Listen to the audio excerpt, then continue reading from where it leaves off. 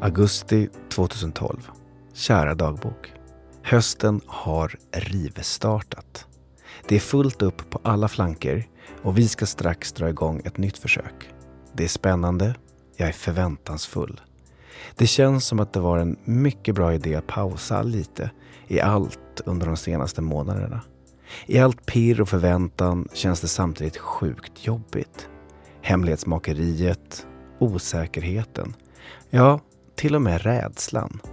Kommer vi någonsin att lyckas?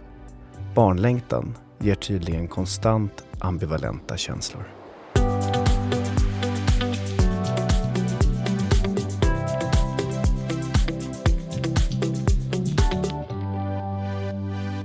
Avsnitt 156 av podden Jag vill ha barn. Och idag i studion, som ni hörde, hej Jonas! Hej kompis! Så underbart härligt att du är här. Det är fantastiskt att se dig igen. Eller hur? Alltså Silla, det är bara så bra att sitta här med dig igen.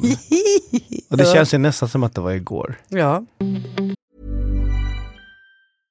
Hey, I'm Ryan Reynolds. At Mint Mobile, we like to do the opposite of what Big Wireless does. They charge you a lot, we charge you a little. So naturally, when they announced they'd be raising their prices due to inflation, we decided to deflate our prices due to not hating you.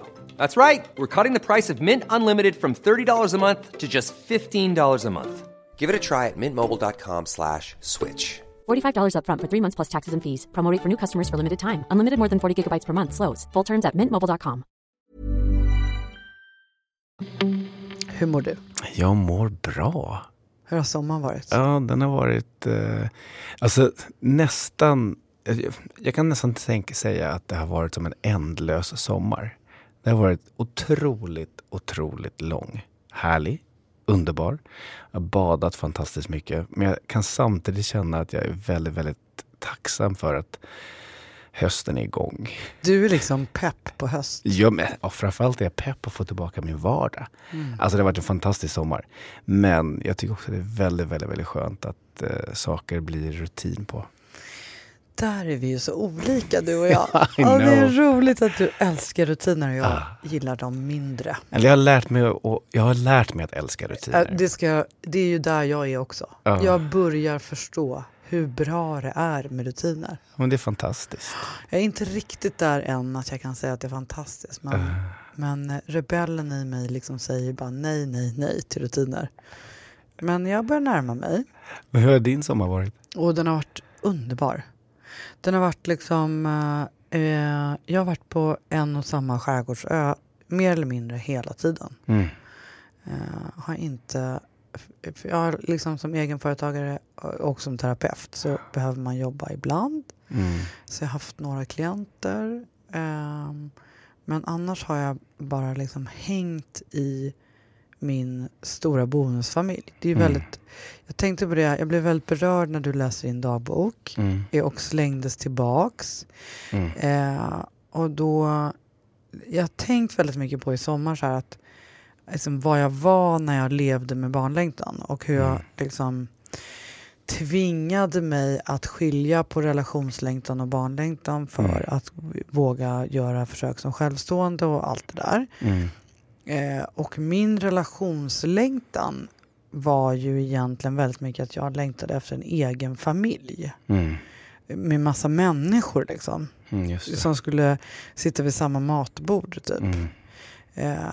Och så var det som att det fick jag ju bara lämna åt sidan. Och då kom jag på mig själv i somras att det var så min sommar var. Det fanns liksom inte någon som helst egen tid till någonting. Utan det har bara varit massa olika barn i olika åldrar och deras kompisar och du vet, tälta och sova på studsmattan och bada mitt i natten och massa, som jag tycker är väldigt kul. Ja. Men, förlåt att jag avbryter, men vad är det där med att sova på studsmattan? Jag vet inte, det är något så spännande i det. Alltså, vi har exakt samma diskussioner varenda I år dag. lyckades faktiskt 2 stycken sova en hel natt. Alltså till och med så länge att vi väckte dem. Men det känns ju ändå som att det har varit ganska fullt ös även jobbmässigt. Du har ju haft bokklubbar och varit igång på Instagram. Är det din upplevelse? Ja. Jag tycker att jag har varit mer avstängd än någonsin alltså. Men jag är ju sällan avstängd alls. Och det har varit så otroligt inspirerande med den här bokklubben. Ja. Alltså att, du vet ju, det här pratar vi om jämt, men gemenskap mellan barnlängtare är ju så bra och så fint. Så det har ju nästan varit som en liten samtalsgrupp typ. Vad fint. Och sen har det varit väldigt kul att läsa massa olika barnlängtanböcker. Det har varit inspirerande för mitt eget skrivande. Jag tror att det har liksom hjälpt mig komma på vad det är för bok jag ska få ur mig. Alltså det känns peppigt. Vad coolt. Och så finns det lite andra saker som det där har gett faktiskt, som vi kanske kommer att prata om lite i det här avsnittet. Idag ska du och jag ju prata om hösten. Du ska rivstarta och jag ska mjukstarta. Och sen ska vi prata lite om forskning ju. Eller hur? Ja. Och sen ska vi svara på frågor som vi har fått. Ja, det är en jättebra plan. Om vi hinner med allt det här. Ja. Jag måste bara en liten reflektion över det här, min dagbok. Jag har tänkt på det ganska mycket den här sommaren faktiskt, beroende på olika diskussioner jag har haft eller olika samtal jag har haft med människor som har poppat upp. Att hur levande den perioden är, även om det är så länge sedan det hände för oss då. För mig 11 år sedan. Du menar att den är levande fortfarande i ditt liv nu? Exakt. Ja. Eller jag kan dras tillbaka på den på millisekunden. Och det finns också ett behov att prata om då. Behov att verbalisera känslor och hur det var för sig själv och i samspråk med andra. Bara senast träffade en person som berättade att jag var med om IVF. Det har inte jag snackat med någon om. När det väl var klart och vi fick vårt barn så då gick man vidare. Men sen när hon fick höra att jag jobbade, att jag var här och var gäst i den här fantastiska podden.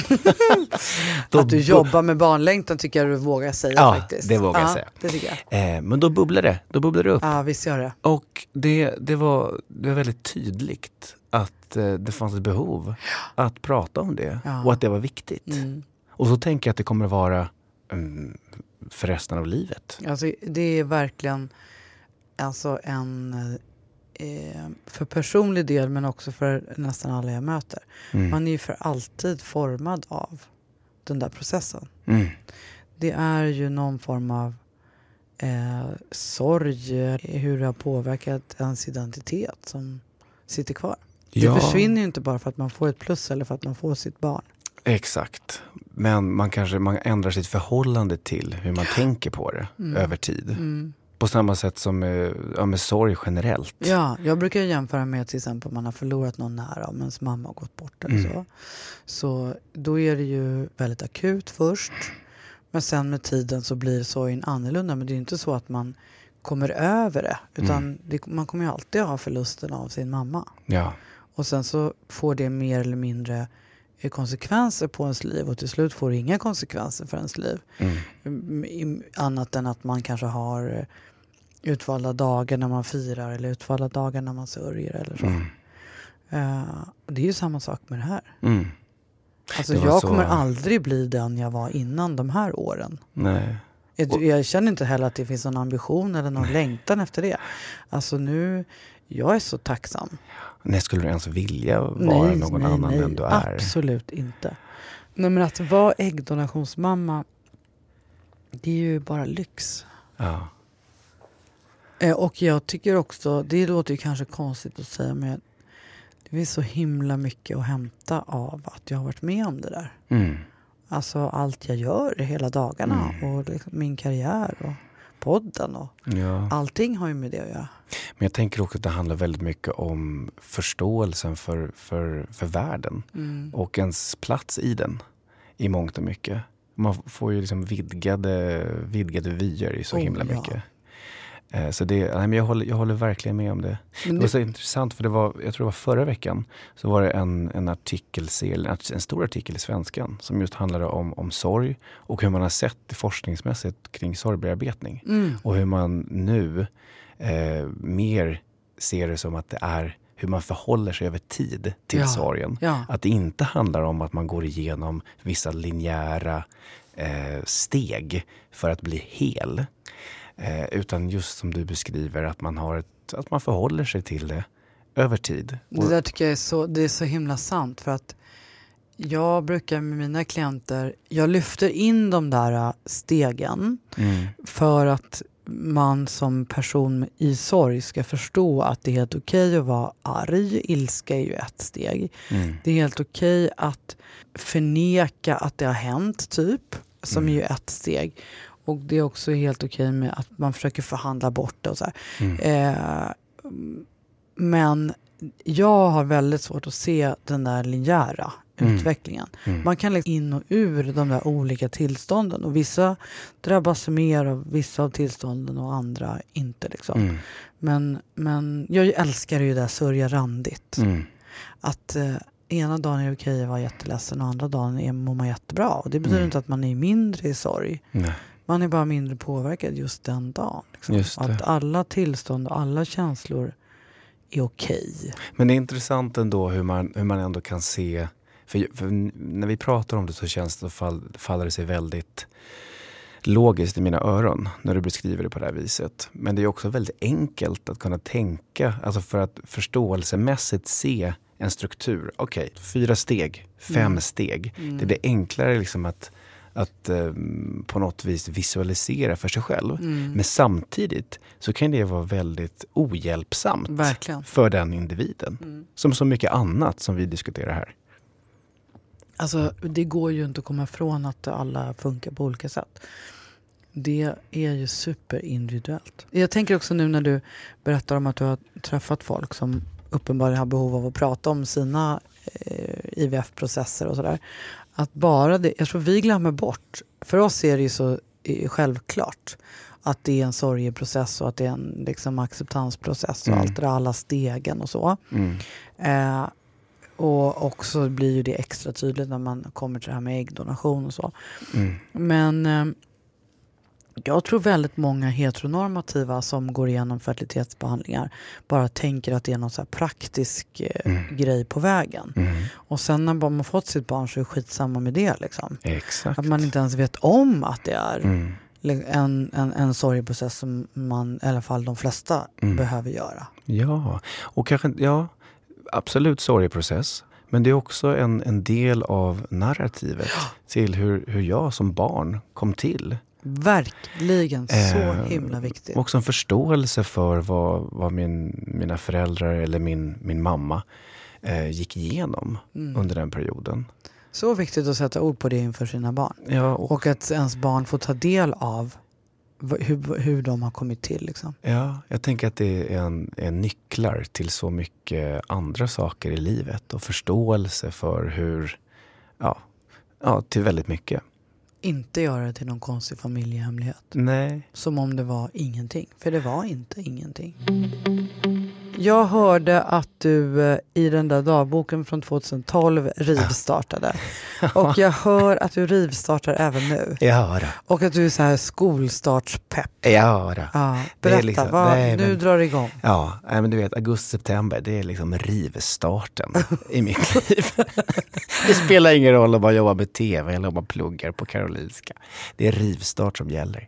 Nej, men nu drar terminen igång. Jag börjar ju faktiskt nu 7:e terminen. Det är helt galet. Alltså det är helt sanslöst. Så 4:e året påbörjas. Så nu kastar jag mig in här i klin 2, alltså klinisk psykologi, andra delen.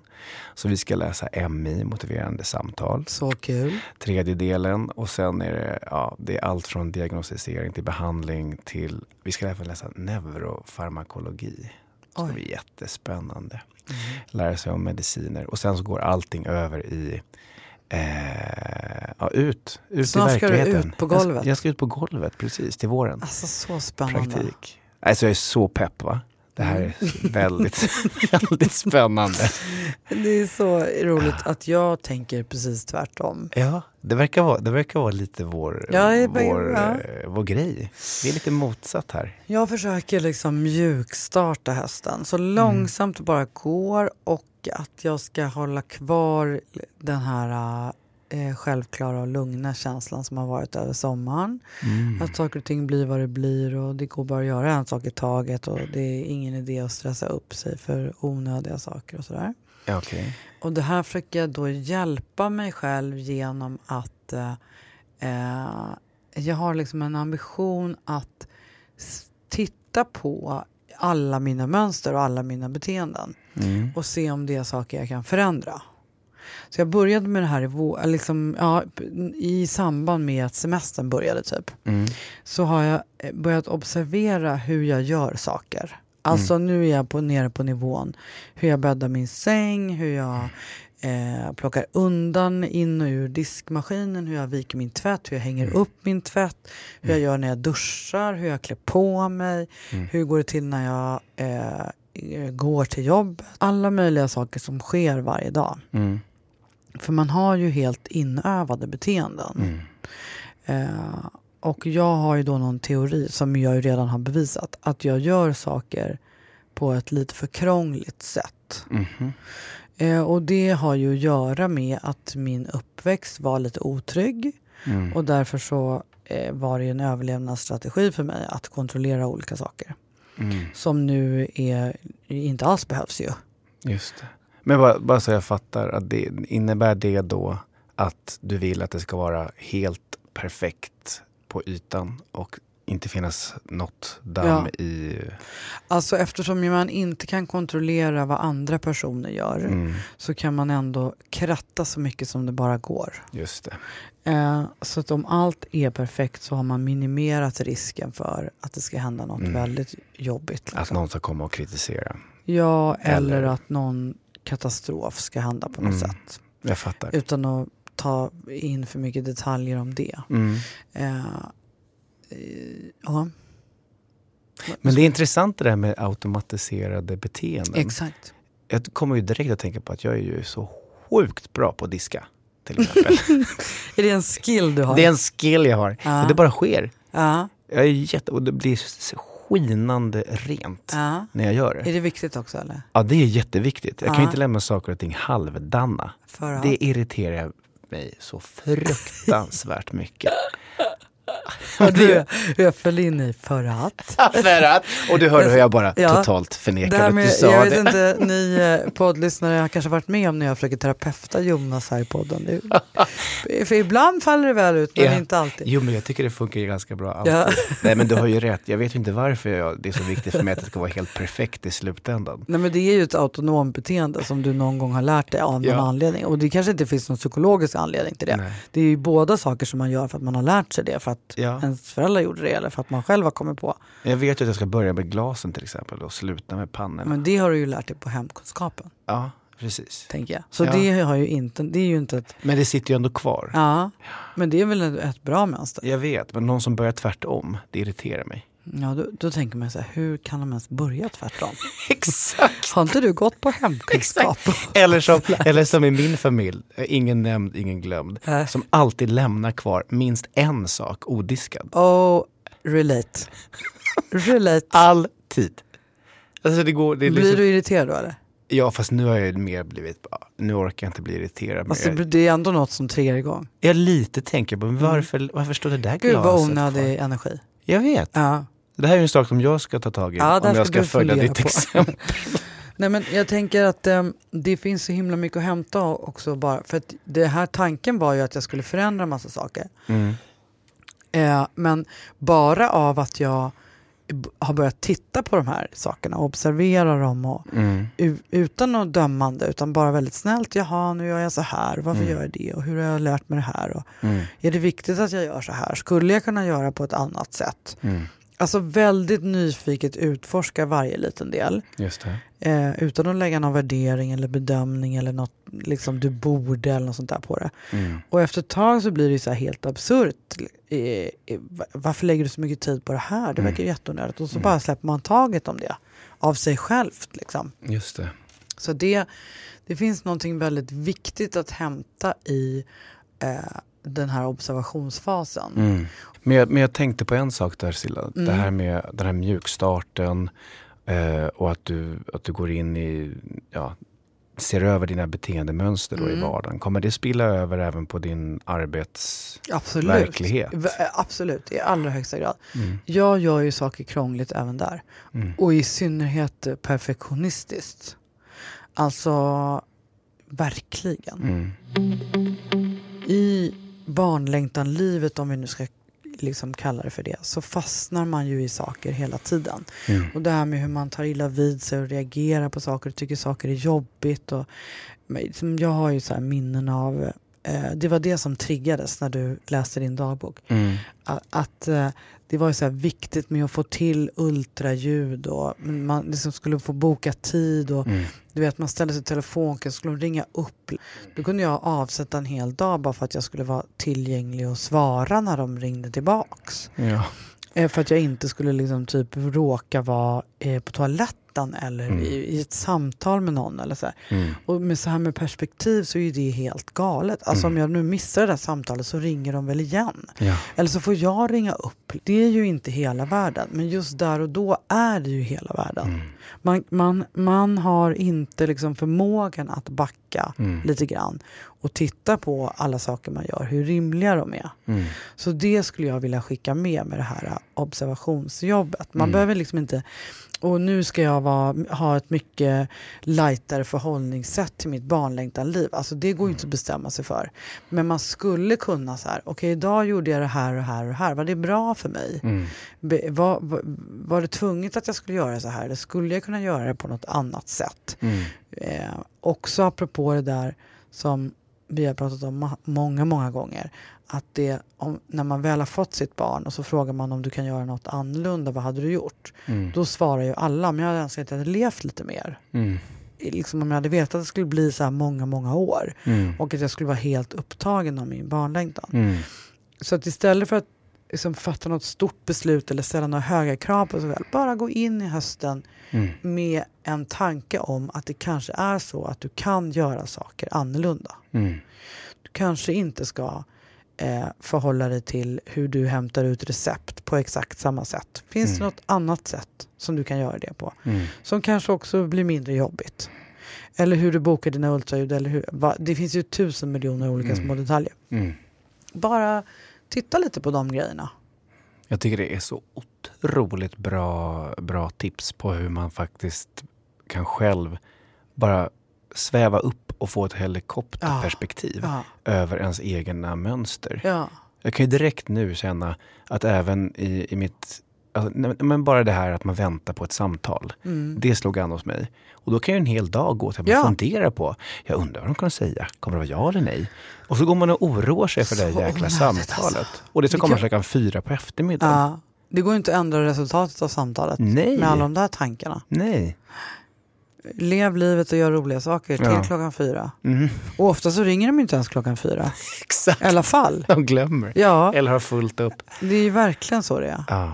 Och jag tänker också att det finns någonting att hämta i det som du också sa i dagboken. Det här med att många har haft en paus, frivillig eller ofrivillig. Och då är det ju något befriande i att man får komma igång och börja göra sin behandling. Och man får gå in i görandet igen. Som känns väldigt skönt. Men det är ju också då man fastnar i alla de här grejerna. Ja, exakt. Så det finns liksom ett tillfälle här att ta med sig det där som man kanske har tvingat till i paustänket. Och tänka att man kanske kan liksom få till någon form av kombination. Det behöver inte vara på liv och död varenda grej i sin fertilitetsprocess. Nej. Även om det är det. Liksom, för det är det ju. Så kanske det inte behöver vara det. Man kanske kan göra det på något annat sätt. Det är en jättebra... Varje gång man liksom trycker på googlingsknappen. Men jag kanske kan göra det här på något annat sätt. Jag hade ju det får man börja tänka på här på det här med varje gång som någon sa någonting till mig eller kommenterade något eller jag hörde någonting eller läste någonting som jag kände bara, alltså där känslan var, fan vad ledsen jag blir av att läsa det här. Eller kan det här verkligen stämma? Jag känner så igen mig. Då triggade det mig att leta efter svaret för att se, är det här verkligen sant? Ja, inte ligga kvar i känslan av att fan vad deppigt. Jag borde egentligen bara typ slappna av lite mer så blir allting mycket lättare. Alltså, om man ska liksom hårdra det. Och det var någonting som hjälpte mig i många situationer. Men det är ju ofta så att man hamnar i känslor på grund av omvärlden och miljöfaktorer som du faktiskt också kan påverka genom hur du förhåller dig till dem. Ja. Och hur det får dig att känna. Väldigt lång ramsa. Ja, men jag fattar vad jag menar. Det finns ju också... det här har jag snappat upp någonstans och nu är vår nya strategi att vi ska tala om var vi får våra saker ifrån, så borde jag ju veta det, men det vet jag inte. Men jag har läst någonstans att en känsla, om man inte går in och agerar på den, alltså börjar göra saker eller strategier för att bli av med känslan eller vad det nu än är. Man bara accepterar att man har en känsla. Okej, nu är jag ledsen. För någon sa något eller vad det är. Om man bara låter den vara. Alltså, nu är jag ledsen, punkt. Då sitter en känsla bara i 90 sekunder. Om än så länge. Det är ju oerhört kort tid. Ja. Men om man direkt går igång i varför sa han så, fan vad orättvist och bla bla bla bla bla bla bla. Då blir ju det flera timmar. Ja. Och massa andra sorger och bedrövelser och bitterhet och allt möjligt. Ja. Så här finns ju verkligen någonting att hämta i det här observationsgrejen. Ja. Okej, nu är jag ledsen och det är okej. Ja. Punkt. Exakt. Och sen bara sitta. Eller vad man nu gör. Gå eller något. Tills det släpper. 90 sekunder kan man ju leva med att pausa. Ja, absolut. I'm Sandra, and I'm just the professional your small business was looking for. But you didn't hire me because you didn't use LinkedIn Jobs. LinkedIn has professionals you can't find anywhere else, including those who aren't actively looking for a new job, but might be open to the perfect role, like me. In a given month, over 70% of LinkedIn users don't visit other leading job sites. So if you're not looking on LinkedIn, you'll miss out on great candidates like Sandra. Start hiring professionals like a professional. Post your free job on linkedin.com/achieve today. Millions of people have lost weight with personalized plans from Noom. Like Evan, who can't stand salads and still lost 50 pounds. Salads generally for most people are the easy button, right? For me, that wasn't an option. I never really was a salad guy. That's just not who I am. But Noom worked for me. Get your personalized plan today at Noom.com. Real Noom user compensated to provide their story. In 4 weeks, the typical Noom user can expect to lose 1 to 2 pounds per week. Individual results may vary.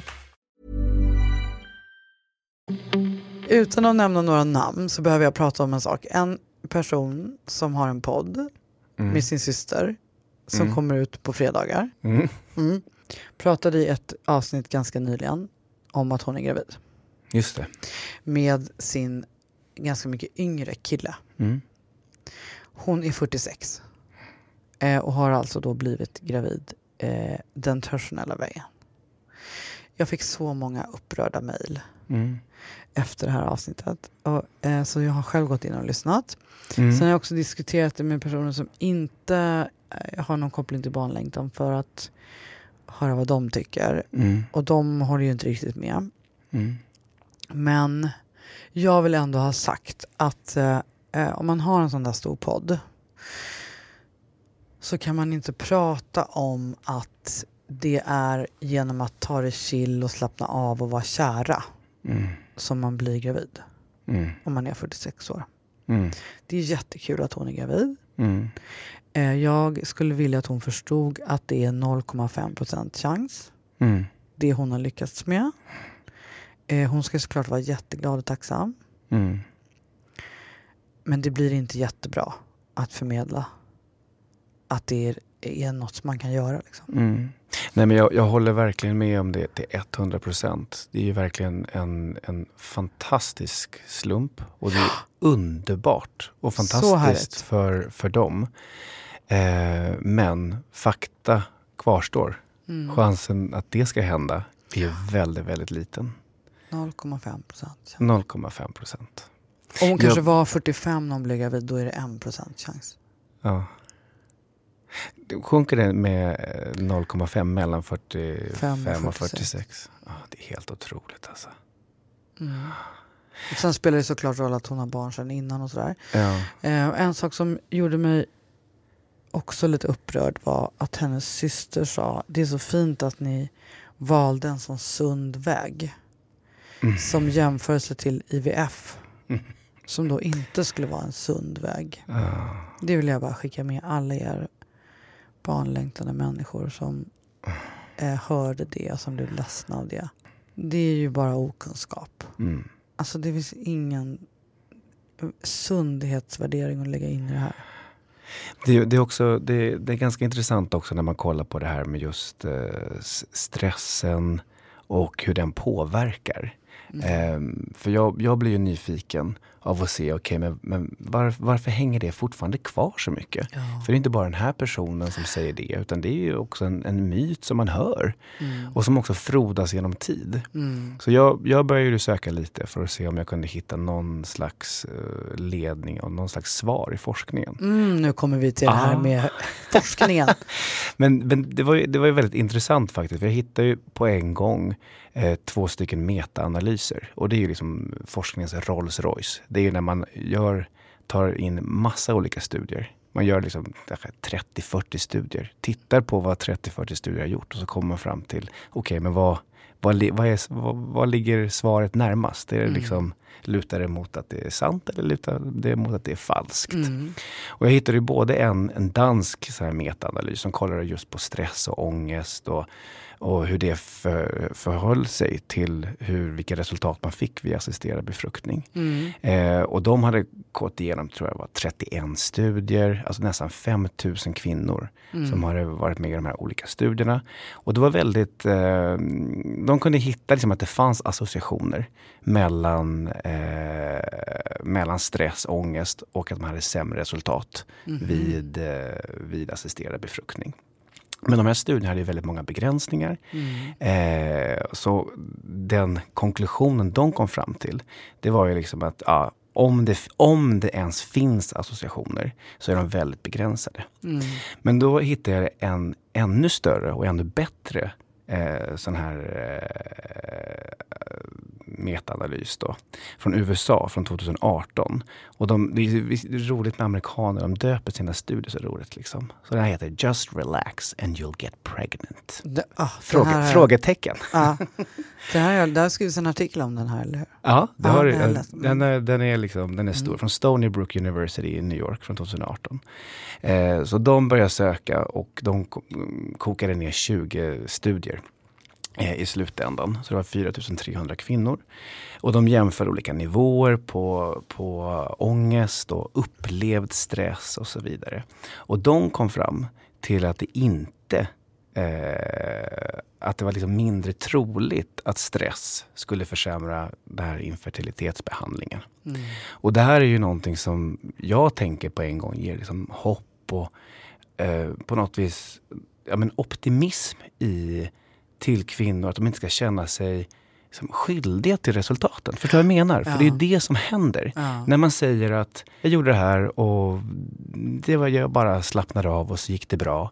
Då lägger det på en skuld för alla de som inte kan göra det. Så det är ju det som är liksom den stora faran. Och den stora faran i slutändan, det är ju att man ska orka vara kvar i behandling.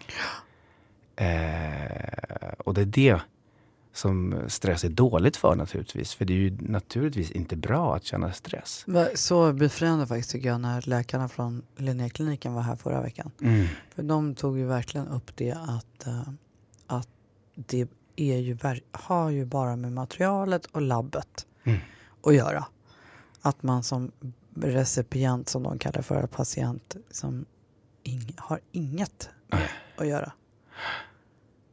Varför ett ägg inte fäster och så här. Du får lyssna på det. Det var väldigt jag lärde mig massa nya saker faktiskt som jag inte kunde sedan innan. Det ska jag verkligen göra. Men det är ju någonting med det där som behöver göras med att liksom lyfta ansvaret från kvinnan. Och också det att alla kvinnor känner sig misslyckade, att de inte kan lita på sina kroppar. Ja. Varför gör min kropp så här mot mig? Det narrativet. Ja. Det behöver liksom komma till siffror och statistik och möjligheter och kromosomer och ägg och spermier och laboratorier. Det är det handlar om. Exakt. Inte hur mycket kaffe någon har druckit. Nej. Nej, och sen är det ju så att om du känner mycket stress, och jag menar att gå igenom en behandling som denna, det skapar sjukt mycket stress. Oh ja. Och det kommer påverka dig. Så den måste man ju naturligtvis se över och på alla sätt man kan försöka komma till rätta med.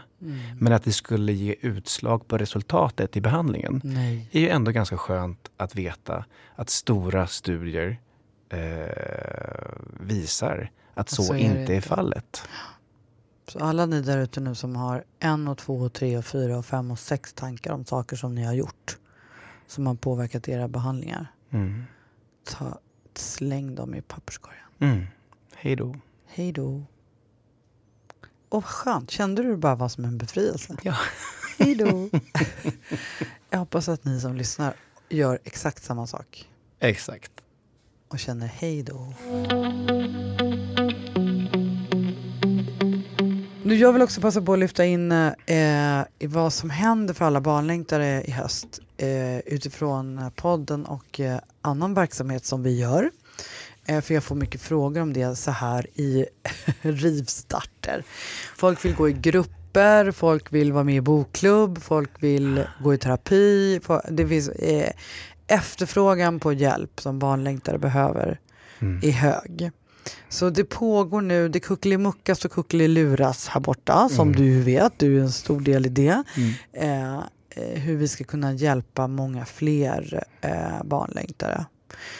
Och det kommer i höst att bli, vad ska vi kalla det för? Självhjälpskurser i hur man lever med barnlängtan. Och det här är då efter din mjukstart då? Ja, precis. Ja. Det är därför de inte kommer komma igång direkt nu. Eftersom jag måste lägga lite tid på att bygga de här kurserna. Just det. Men det blir egentligen blir det som en utveckling av digitala samtalsgrupper. Det är ju något fint med pandemin. Att vi har liksom fått anpassa våra sätt vi jobbar på. Jag älskar ju att ha IRL-samtalsgrupper. Jag tycker också väldigt mycket om att ha digitala samtalsgrupper. Men det är inte samma sak. Så det går inte att förhålla sig till det på samma sätt.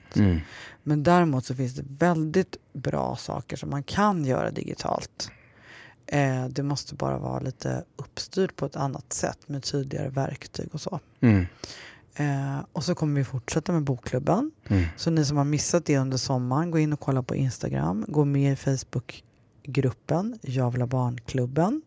Vi har läst under ett ganska hetsigt tempo under sommaren. Vi kommer gå över till att läsa en bok i månaden. Så häng med på det. Skulle man inte kunna väva in massa, jag tänker på Tolle till exempel. Power of Now. Jo, det kanske blir vi ska läsa? Jo, det kanske som ett segment. Ja, kanske. Men än så länge håller vi oss till barnlängtanböcker. Just det. Alltså Eckart Tolle ska alla läsa alltid. Power of Now är ju Bibeln. Men det blir ju på ett annat sätt när man diskuterar med människor som är i samma situation som en själv. Verkligen. Det är det som är så tydligt med den här bokklubben, att vi pratar om böckerna, men det slutar nästan varje träff med att vi pratar om barnlängtan generellt och alla situationer och behandlingar de är uppe i. Och det blir liksom en stund av gemenskap. Så tanken är då att det kommer vara en kurs som kommer att pågå under en längre tid. Man både får verktyg, gemenskap och liksom gruppterapi typ. Det kommer bli otroligt bra, tror jag. Det tror jag med. Det är bra att jag säger det redan på förväg. Men så att alla ni som är sugna på olika typer, hör av er info@javvillabarn.com. Där finns vi alltid. Och på Instagram släpper vi alltid all information. Vi har ju fått en hel del frågor.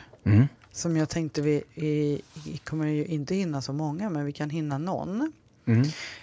Det är flera som har frågat om vi har sett den stora spermaskandalen. En 3-delad dokumentärserie som finns på SVT Play. Det har vi ju inte. Nej. Men vi ska ju båda två se den. Absolut. Så att vi tipsar om den istället nu. Så ni alla kan se den. Ja. Och sen kan vi prata om den nästa gång du kommer hit. Jag började se 10 minuter och fick typ så här lite panik. Oj. Det låter ju verkligen som en införsäljande mening. Nej, men jag tänker att den är viktig som donationsförälder att titta på. Och kanske också om man står inför att fatta ett beslut om. Vet du vad den handlar om? Nej, men jag kan bara sälja in det lite nu då. Ja. Alltså det är en holländsk läkare som var en pionjär i vad gäller spermadonation. Och hjälpte hur många par som helst och var jättemycket i media och pratade på ett sätt som alla älskade den här miracle worken. Och sen har det då visat sig att han har använt sin egen sperma. Jo, det här har jag hört. Du känner till det? Ja, jag känner till historien. Ja, så att den tycker jag ni alla ska se och sen kommer vi prata om den i podden. Vi tar en sista så himla bra fråga. Vad är det viktigaste ni lärt er sedan sist vi hörde ifrån er? Och jag vet exakt vad jag ska svara. Oj.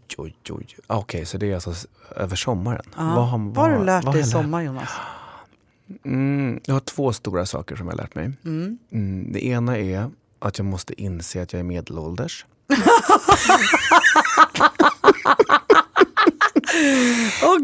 Gud vad jobbigt, den har jag med på min lista. Jag trampade nämligen snett när jag spelade paddle och fick en sån sjuk stukning på foten. Jag var tvungen att åka in till lasarett och röntga.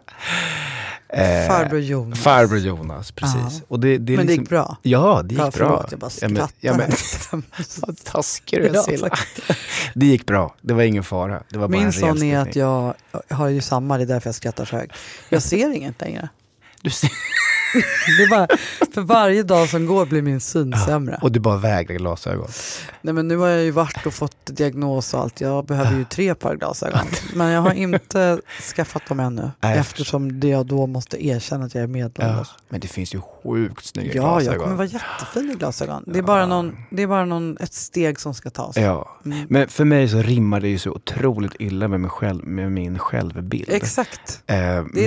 Men nu har jag insett att så är fallet.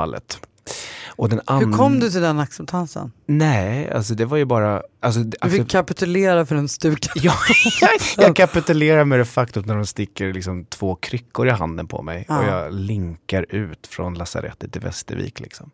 Och känner bara, nu blev det så här liksom. Det är det, jag måste bara beställa de där glasögonen och säga, nu blev det så här. Ja, och fejsa det bara. Och jag kommer vara fin idag. Ja, du kommer vara så läcker. Och så kommer det vara skönt att se igen. Ja, framförallt det. Nej, och den andra lärdomen som jag tar med mig från den här sommaren, det är vikten av min ursprungsfamilj. Vikten av att få träffa min mamma och att få träffa min pappa. Som jag har saknat så mycket under 1,5 år av den här sjuka pandemin. Den känslan jag hade i bröstet när jag kramade om dem i somras, den var helt vidunderlig. Och jag var helt oförberedd på den. Vadå, du började gråta och blev helt... jag grät. Superemotionell. Ja, superemotionell. Du hade saknat dem så mycket. Jag hade saknat dem så mycket. Fint, ja. Och det förvånade faktiskt mig. Jag har väldigt bra relation till min familj. Jag tycker du har uttryckt det ganska bra här ändå, att du har saknat dem. Det har jag gjort. Men att det tog att det var så mycket. Det var så mycket. Det var en lärdom. Fint, ja. Vad var din då? Nej, men det hänger ihop med det här förändringsbeteendet att det här med att förändra beteenden. Och lärdomen är att det är så himla mycket lättare att förändra beteenden än vad jag hade trott. Alltså jag säger ju alltid att det är jättesvårt. Man måste kämpa jättemycket och jobba jättehårt. Det är inte alls kanske så. Alltså de sitter ju, de är ju autonoma som vi pratar om. Men jag har ju redan förändrat massa saker. Och det gör att jag liksom på något sätt går med lite lättare steg. Och börjar gilla rutiner lite mer. Yay! Jag har till och med en så här, ska jag ens outa det här? Jag har en checklista för mina morgonrutiner. Aha. Så att jag ska göra dem på samma sätt exakt varje dag. I samma ordning. Så att det ska sätta sig. Bra. Och det funkar ju otroligt bra alltså. Istället för att som jag ju förut bara, ja men jag kommer väl iväg när jag är klar och vi får väl se hur det blir med det. Och man tappar ju tid på det. Nu bara, okej, jag gör det här först, sen gör jag det här och sen gör jag det här och sen gör jag det här. Och du har inte dött av leda än? Nej, jag har ju sprungit varje dag i nästan 20 dagar. What? Eller hur? Alltså morgon. Ja, jag springer. Jag liksom. kör en sån här run streak. Så det är bara 1,6 kilometer. Ja. Det vill säga en engelsk mil. En engelsk en mil. Engelsk mil. En mil. Så det låter lite finare att åka. Ja, men utmaning är ju att springa en engelsk mil om dagen. En så kallad run streak. Och jag är på typ dag 20. Gud, bra jobbat. Ja, jag ska göra det i 50 dagar. Oj. Det kanske jag kan göra sen när min paddelskada har läkt.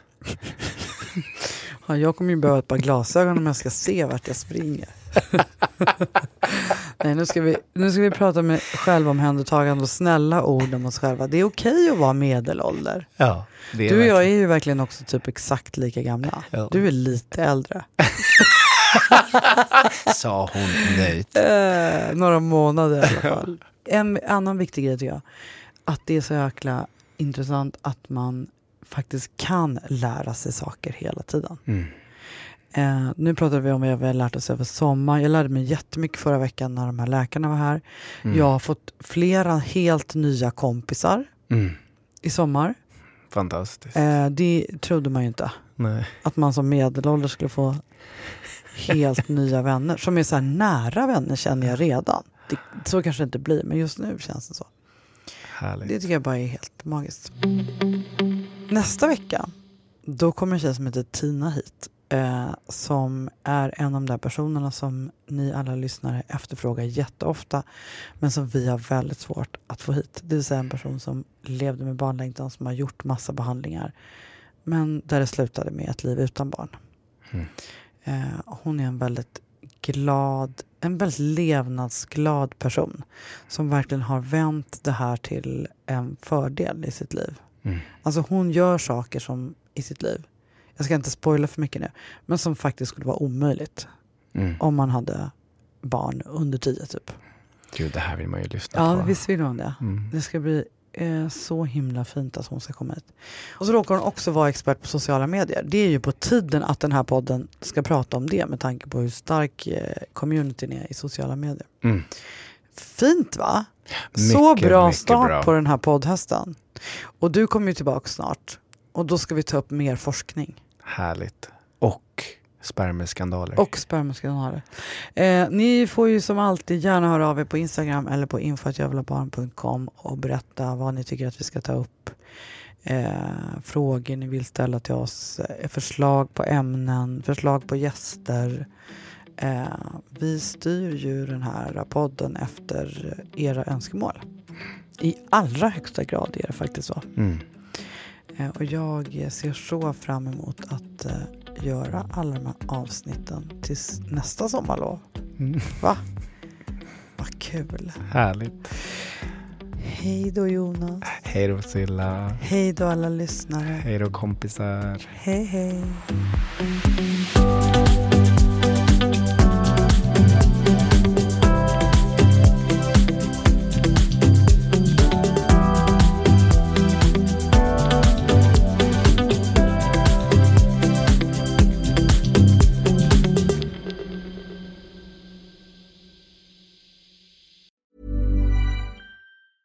Hey, it's Danny Pellegrino from Everything Iconic. Ready to upgrade your style game without blowing your budget? Check out Quince. They've got all the good stuff, shirts and polos, activewear, and fine leather goods, all at 50 to 80% less than other high-end brands. And the best part? They're all about safe, ethical, and responsible manufacturing. Get that luxury vibe without the luxury price tag. Hit up quince.com/upgrade for free shipping and 365-day returns on your next order. That's quince.com/upgrade.